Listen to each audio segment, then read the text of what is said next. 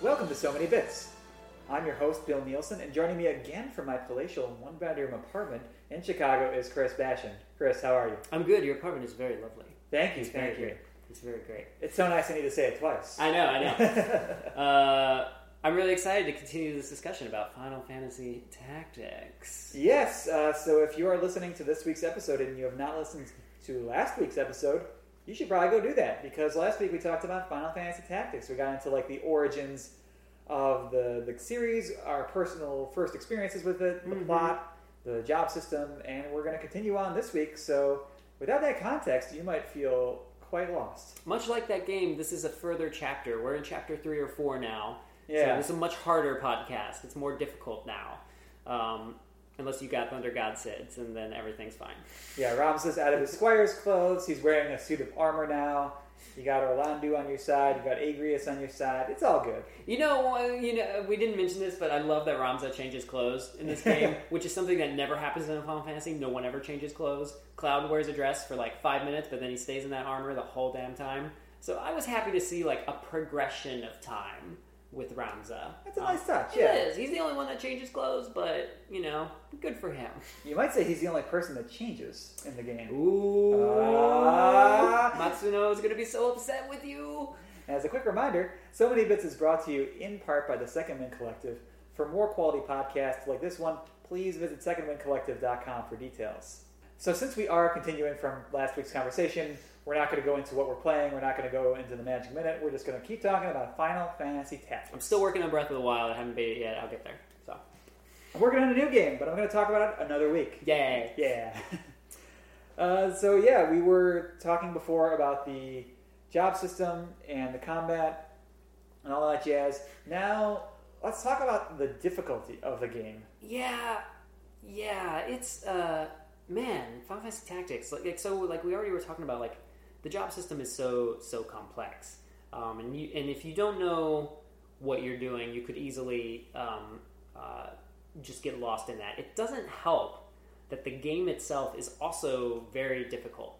I'm trying to think. You know, I don't know if it approaches the difficulty. Like if you take the permadeath out of Fire Emblem's actually, as a strategy game, not too hard. Shining Force, kind of the same thing. Final Fantasy Tactics there's certain battles in the game where the difficulty spikes. Like it puts you in a scenario, rather than like make the foes difficult, it makes the scenario difficult. And sometimes it makes the scenario unfair, I would go so far as to say. I think the big notable one is typically in Final Fantasy Tactics, like you're on the world map, you know, that's where you go to your shops, you go to your, you go around and you can purchase. You can also save the game only on the world map. But there's a progression of battles partway through the game where you fight like 3 or 4 battles in a row, and this happens a few times, not too often, but a few times. And it's possible that if you get into that series of battles and save your game in between battles, like your game gives you an option to save, but it doesn't take you to the world map. It just gives you a save prompt. So you could accidentally like save at the start of a really hard battle and be ill-equipped to beat it and be stuck. Like you're stuck. Yeah. If you did not make multiple save files, you know. Yeah, the game does not have so much a difficulty spike as it has a series of spikes. It does not gradually like go from easy to hard. It'll be kind of easy, very hard, then easy again for a while, then stupid hard, then back to easy for a bit. Yeah. And like even early on, there was like the third story battle in the game, and I got really, really stuck on that when I was first playing, because that's the first time you go up against archers. Oh, yeah. And they position the archers on the rooftops, and it's like I think meant to teach you to like value elevation and like how to gang up on one guy. Because if you bum rush like all the one archer at a time, it's not actually that tough. But for me, it was baffling, just baffling. It's like in D&D, like when the DM designs an encounter that's just really unfairly difficult, and like all the players get frustrated. Like, you're taking on the emotion of all those frustrated players. You know, like, these archers are in this really hard spot. and you don't necessarily have the skills yet to deal with that. So you have to deal with these barrage of arrows and like outlast them to get to them. Can we talk about Wife-Garf? Yeah. The most notorious battle in this game. So this is one of those spots where I myself almost got super boned playing Final Fantasy Tactics because you're going through this progression of fights like you talked about where you're in like a castle or something and it's like you save before each fight. So I'm like, okay, this is fine. And then you get to this fight with, is it Wife-Garf or Wife-Garf? I never know. Well, we're still trying to figure out if it's Ramza or Ramza. Oh, or Delita or Delita. Let's call the whole thing off. Yes, this fight. Describe this fight. So you walk into the room, just Ramza, no party with you. Nope. And then there's the dude, Wife-Garf. He's there. He's like, all right, we're going to fight now. And you start the fight, and it's like, oh, where's the rest of the party? Well, yeah. Okay, well, I guess we're going to do it. And then Wife-Garf just kicks your ass. Yeah, it's a one-on-one fight, which I don't think you've ever had up until that point. Nope. So you're not conditioned to have Ramza work alone. Like you're working as a squad through most of the game, and then suddenly you don't have your squad. So if you made Ramza a black mage for some reason, you're really screwed. You're kind of really screwed in this fight the first time you get to it either way. And because Wife-Garf is really powerful. Like he moves first, I think, and attacks first. So you're already at a disadvantage. Yeah. And he's got like distance attacks too, I'm pretty sure. Like he has a little bit of range. I forget if he has range or if he can move really far. He's on you real fast. He's on you so fast. And I think this is one of those instances where if you save right before this battle and you don't have another save file, you're screwed. Like that's it. So, I mean, in 2000, I had to do something that I was very unaccustomed to in that time period. I had to go on the internet and see if I could find a solution to how to fight this guy. Oh, man. Did you find one? I did. I was able to salvage my save at that point. Mm-hmm. So you can change Ramza into a squire. Yes. And teach him the move, I believe it's Cheer, that lets him raise up his own speed. Oh, that's not the skill I was thinking of. And so you can eventually make it so Ramza takes like 6 or 7 turns in a row before Wife-Garf takes a turn. That's cool. And even if he whacks you, you can still like give yourself a high potion to get out of danger. There's another skill in this game that will totally make this game way more manageable if you teach everyone this skill, and it's auto potion. Oh, yeah. Where if you take a hit, they'll just instantly use a potion. That's how I beat this battle, is I had Ramza on auto potion. So I get hit, but I think I had like auto X potion, so he was healing like 1,000 at a time, which understandably actually makes the game way more manageable. But you have to kind of know those things going into this fight, or you're going to be frustrated. Oh my god, yeah. I was at the end of my rope. I didn't know what to do until I looked that up, and then I took 7 turns, and then you can learn a skill that lets you raise up your own attack. Mm-hmm. And so eventually I just walked up to him and punched him like 3 times, just like bare-fisted, and took him down. Yeah. Yeah. Fuck you, Wife-Garf. Can I say that? Am I allowed to say That's that? allowed. Okay, That's great. allowed. Can we talk about the Zodiac Beasts? Sure, yeah, let's talk about that. So the Zodiac Beasts, part of the plot line of this game, and we didn't mention this last time, was these artifacts are kind of coming back in the world called the Zodiac Stones. And these things are really, really cool. Like these are like kind of like your sub-bosses of the game. And they're these stones that basically turn people into like these demonic monsters. And it kind of does this cool little effect, with like the 3D field where it spins around a little bit and like lightning strikes the person and like they morph into this monster. It's a neat, effect for 1998. And the music kind of drifts into this horror genre. I got the soundtrack to this game and the music is called The Pervert. That's what this track is listed as, and it's kind of got this like this screeching tone to it that really fits the sequence when they transform into the monster. And I think you only fight the Zodiac. I think you only fight like 3 or 4 of the Zodiac Beasts unless you do the optional dungeon. But each one of those fights, like when you see the transformation occur, you know that you are in for a very tough fight. I love it. I think it's really wonderfully telegraphed. They're pretty great, yeah. And actually, the Wife-Garf fight, is actually one of them. Like Yeah. after you beat him the first time, he comes back as a Zodiac demon, and that's almost easier. You're like, okay, now at least I have a party. I know. Like now I have my friends, so I will kill a freaking demon. Yeah. I think he's the first Zodiac beast you fight. I think so. so. I'm having a little trouble. I feel like there's like maybe someone before him, but he's pretty early on in the progression. It's great. I love it. It's Hitoshi Sakamoto, like really just playing around with stuff. And then there were a couple other fights that left to mind as also painfully difficult. There's the Golgorand execution site. That's where you think you're going to... they're going to execute the Princess Ovelia. This is the battle that ends out like chapter 1, isn't it? Like it's near the end of one of the chapters.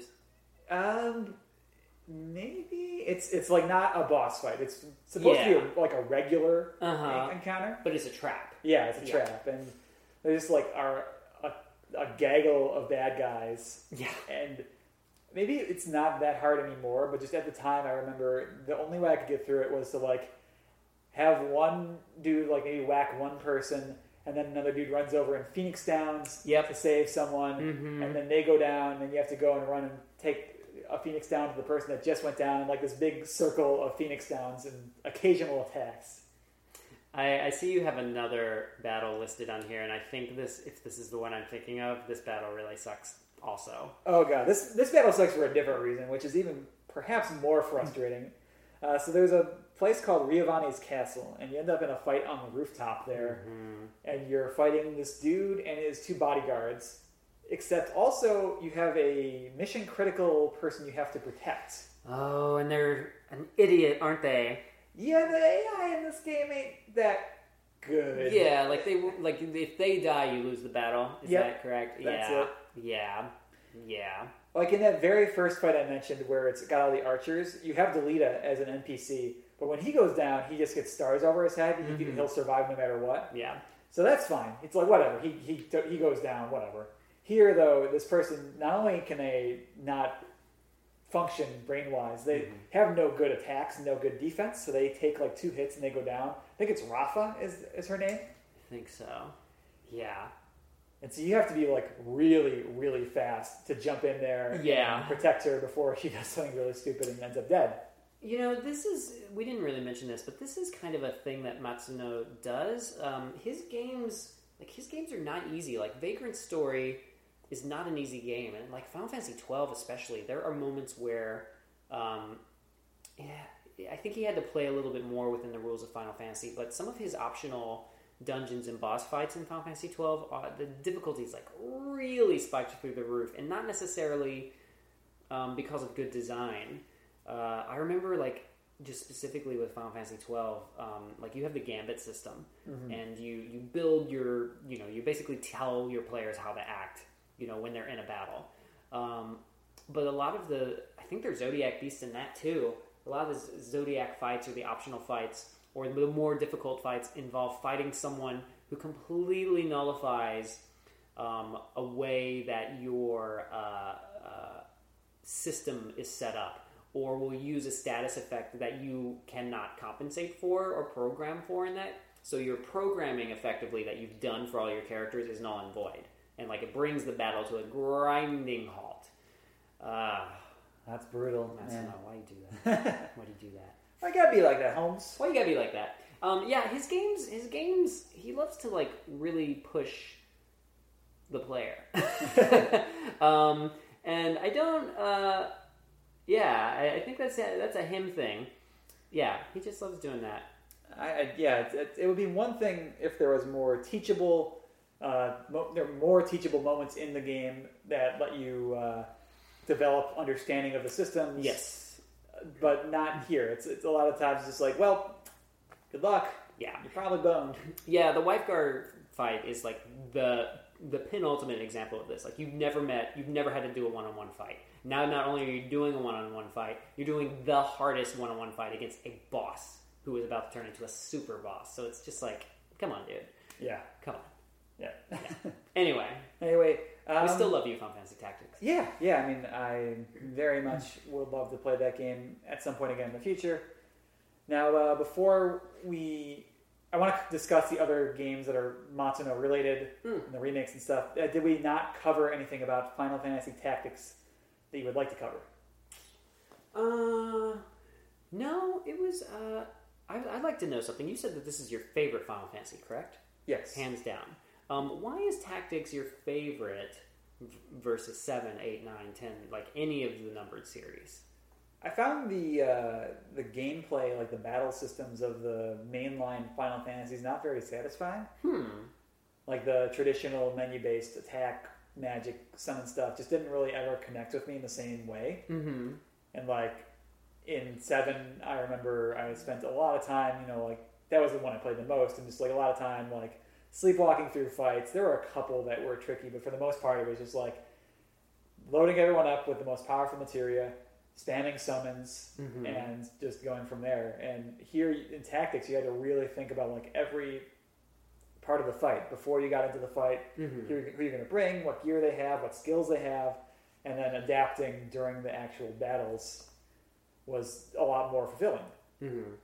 Yeah, it's I mean, like, to go along that lines with it, like, that just makes me think a little bit. Like, Final Fantasy Tactics is more of a strategy game than a JRPG. Like, it has some JRPG elements, but it's kind of more of a strategy game with JRPG kind of layered on top of it. I'm trying to think of a game that reverses this. That is a role-playing game that has strategy-like elements, and I can't think of one off the top of my head. But yeah, I mean, I could see, like, that's one thing I love about JRPGs is, like, grinding and eventually getting to a point of, like, great, I'm easing through these battles. But, like, you're right. Like, the battles of a JRPG are not necessarily tactical. Yeah. I'm kind of curious, what other tactical games do you enjoy? I really liked the XCOM Enemy Unknown. Okay. I played that on the 360, which is maybe not the best way to play that game. Sure, yeah. I have a weird affinity for this game called Mech Commander. Yeah! I'm thinking of Mech Warrior.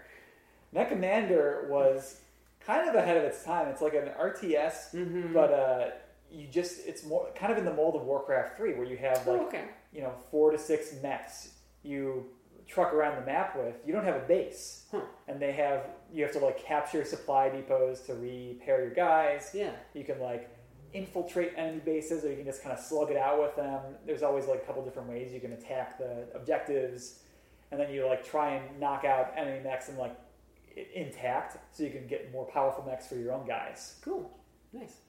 I think you really love the RTS genre. I've got Fire Emblems, all 3 Fire Emblems for the 3DS over there. Nice, very nice. So you should check out Shining Force. I should check out Shining Force. Check out Shining Force. Yeah, Shining Force 2 specifically. We didn't talk about the follow-ups to this game. No, let's correct that. Yeah, they're okay. I remember playing Final Fantasy Tactics Advance, and I just couldn't get into it because I think I wanted more of like the proper world of Ivalice, and like I wanted to know what happened to Ramza or what the state of that world was. And Final Fantasy Tactics Advance, maybe it was Tactics Advance 2. It's really kind of confusing. I forget which one is about the boy in the wheelchair. That was the first one. That was the first one? Yeah, that's the one I played, with the boy in the wheelchair, where like they're really being meta about the whole thing, and they're like, we're going to play this game called Final Fantasy. It's like, oh wow, within the game of Final Fantasy, they're talking about Final Fantasy. That's weird. It's like, I'm the boy in the wheelchair. Strange. Weird. Creepy. I couldn't... Yeah. And this was at the point where they introduced all the extra races that you would see in Final Fantasy 12. Or maybe they pulled them from Final Fantasy 12. I don't know. It didn't grab me. Like, when I was playing it, I was like, oh, I just want to play the first one again. I got through the mainline story of Tactics Advance.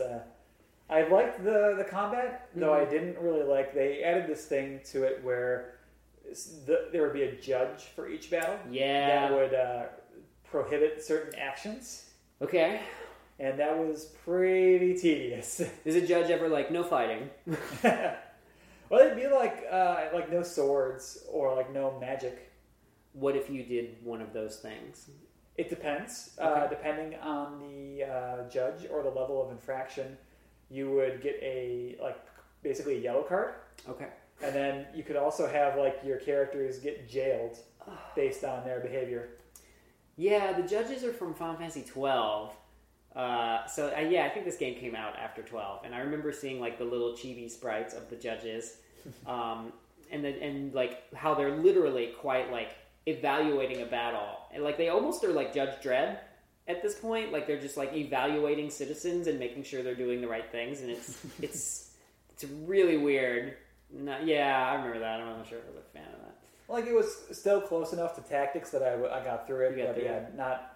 I was not compelled to play A2 Grimoire of the Rift for the DS because I was like, no, I don't need any more of this. One game I did play that is a Matsuno game is Crimson Shroud, which was a downloadable title for the 3DS. Really short. It's only like 5 or 6 hours, maybe 7. And it's him making a D&D game. Like the combat is resolved with dice rolls that you see on screen. Like I think this is him trying to be as close to D&D as possible. But it's still pretty simple. Like you only have 3 characters. But the music is still by Hitoshi Sakamoto. So it's got this full orchestral score coming out of your 3DS. And it tells an interesting story in those like 5 or 6 hours. I would tell people to give it a look. It's not too bad. It's only like $5 for the 3DS. It's super cheap. Yeah. And like the production value is impressive for $5. And I mean, I really enjoyed it. I don't want to say anything about it though because I don't want to spoil anything. So like that was part of a whole series of like these micro games, and I played a few of them. I played the Starship Damare and Attack of the Friday Monsters. Those were all, I guess, made by like well-known directors. Yeah, I mean, they were each supposed to be a well-known director, and this is, he was a well-known director, so he made Crimson Shroud.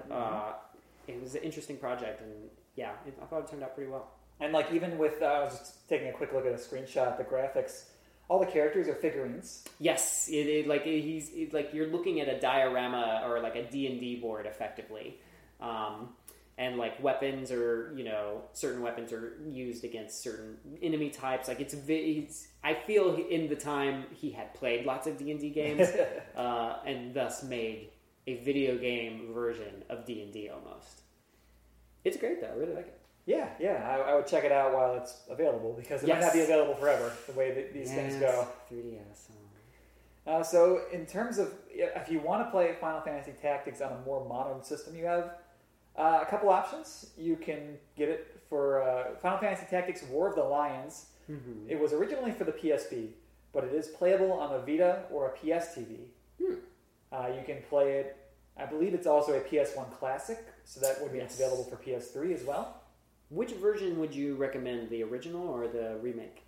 Well, the remake does some stuff that I liked. Okay. You might not need it, though. First off, it retranslates the dialogue.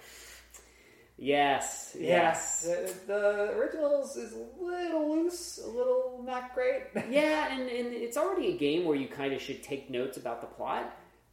So I can see like doing a second or third pass on the translation might be very helpful. And they did add voice acting for a few cutscenes, which are animated and they look pretty. Oh, there were no cutscenes there were cutscenes, but there were no like animated voiced cutscenes in the original. So. And then they add a few extra characters. Oh. So you can get Balthier from Final Fantasy 12. Cool, and, nice. Tactics, and also. I think they said it's the lead character from Final Fantasy Tactics A2 is in the game. Okay. Huh. So they added both those guys. And there might be a little other stuff I don't really recall. But if you have the option, I think that's also the same version that's available on iOS. Oh, okay. So for the iPad, which is probably the most convenient way to play if we're being honest. Sure, yeah. Now I do happen to, I listened to this podcast, the Giant Bombcast, and GameSpot editor Peter Brown is on there, and he seems to be very, very particular about his Final Fantasy Tactics. Okay. And they've asked him a couple times, which version do you prefer? And he always says the original. Oh, I wonder why. I wonder if there's like an emulation issue we don't know about. He says that it has to do with the way the animations work, that it's the most efficient, like, because if you're trying to grind and like play through the game quickly and like power level and min-max and all that, the animations are the fastest, I guess, on the original. That makes sense. If you're like trying to like just literally save time, then like a few seconds of animation in every attack would do. It would add up over time. So yeah. Yeah. I've only ever played the original version. I've never played War of the Lions, so... It's good. I had a lot of fun with that. So I played through Tactics twice, and then I played through War of the Lions on PSP once. And then there are a couple other sadder Matsuno projects that he was on. Oh, no. Yeah, so we talked about Final Fantasy XII a bit here, and that did come out, that was released, but Matsuno, who was involved originally, had to leave the project midway through because of illness, I guess? In the original development of 12? Yes. I think that is correct, because the project was so massive. I think he worked on the international version of the game that came out later, which is the remastered version that just got released. And I really want to play it. It sounds so much better than the original Final Fantasy XII. It's not really fair, but there was one point where it got down, for whatever reason, like $30 on Amazon prior to release. Like the re-release that just came out? Yes. It just dropped in price? It was like it was dropping and dropping and dropping, maybe because I guess there wasn't enough demand for the pre-orders. Aww. And so I didn't get in on that. And then it shot back up, and it got to more of a regular price after that. And now it's I can't pay more than $30 for this now that I missed out on the $30 price before. It'll drop. The price will drop again. Yeah. That's a shame. Final Fantasy XII is kind of one of the black sheep of Final Fantasy. I feel that when it came out, it kind of got a little overlooked because it was coming out near the end of the PS2 life, and things were shifting over. And it had a very long development.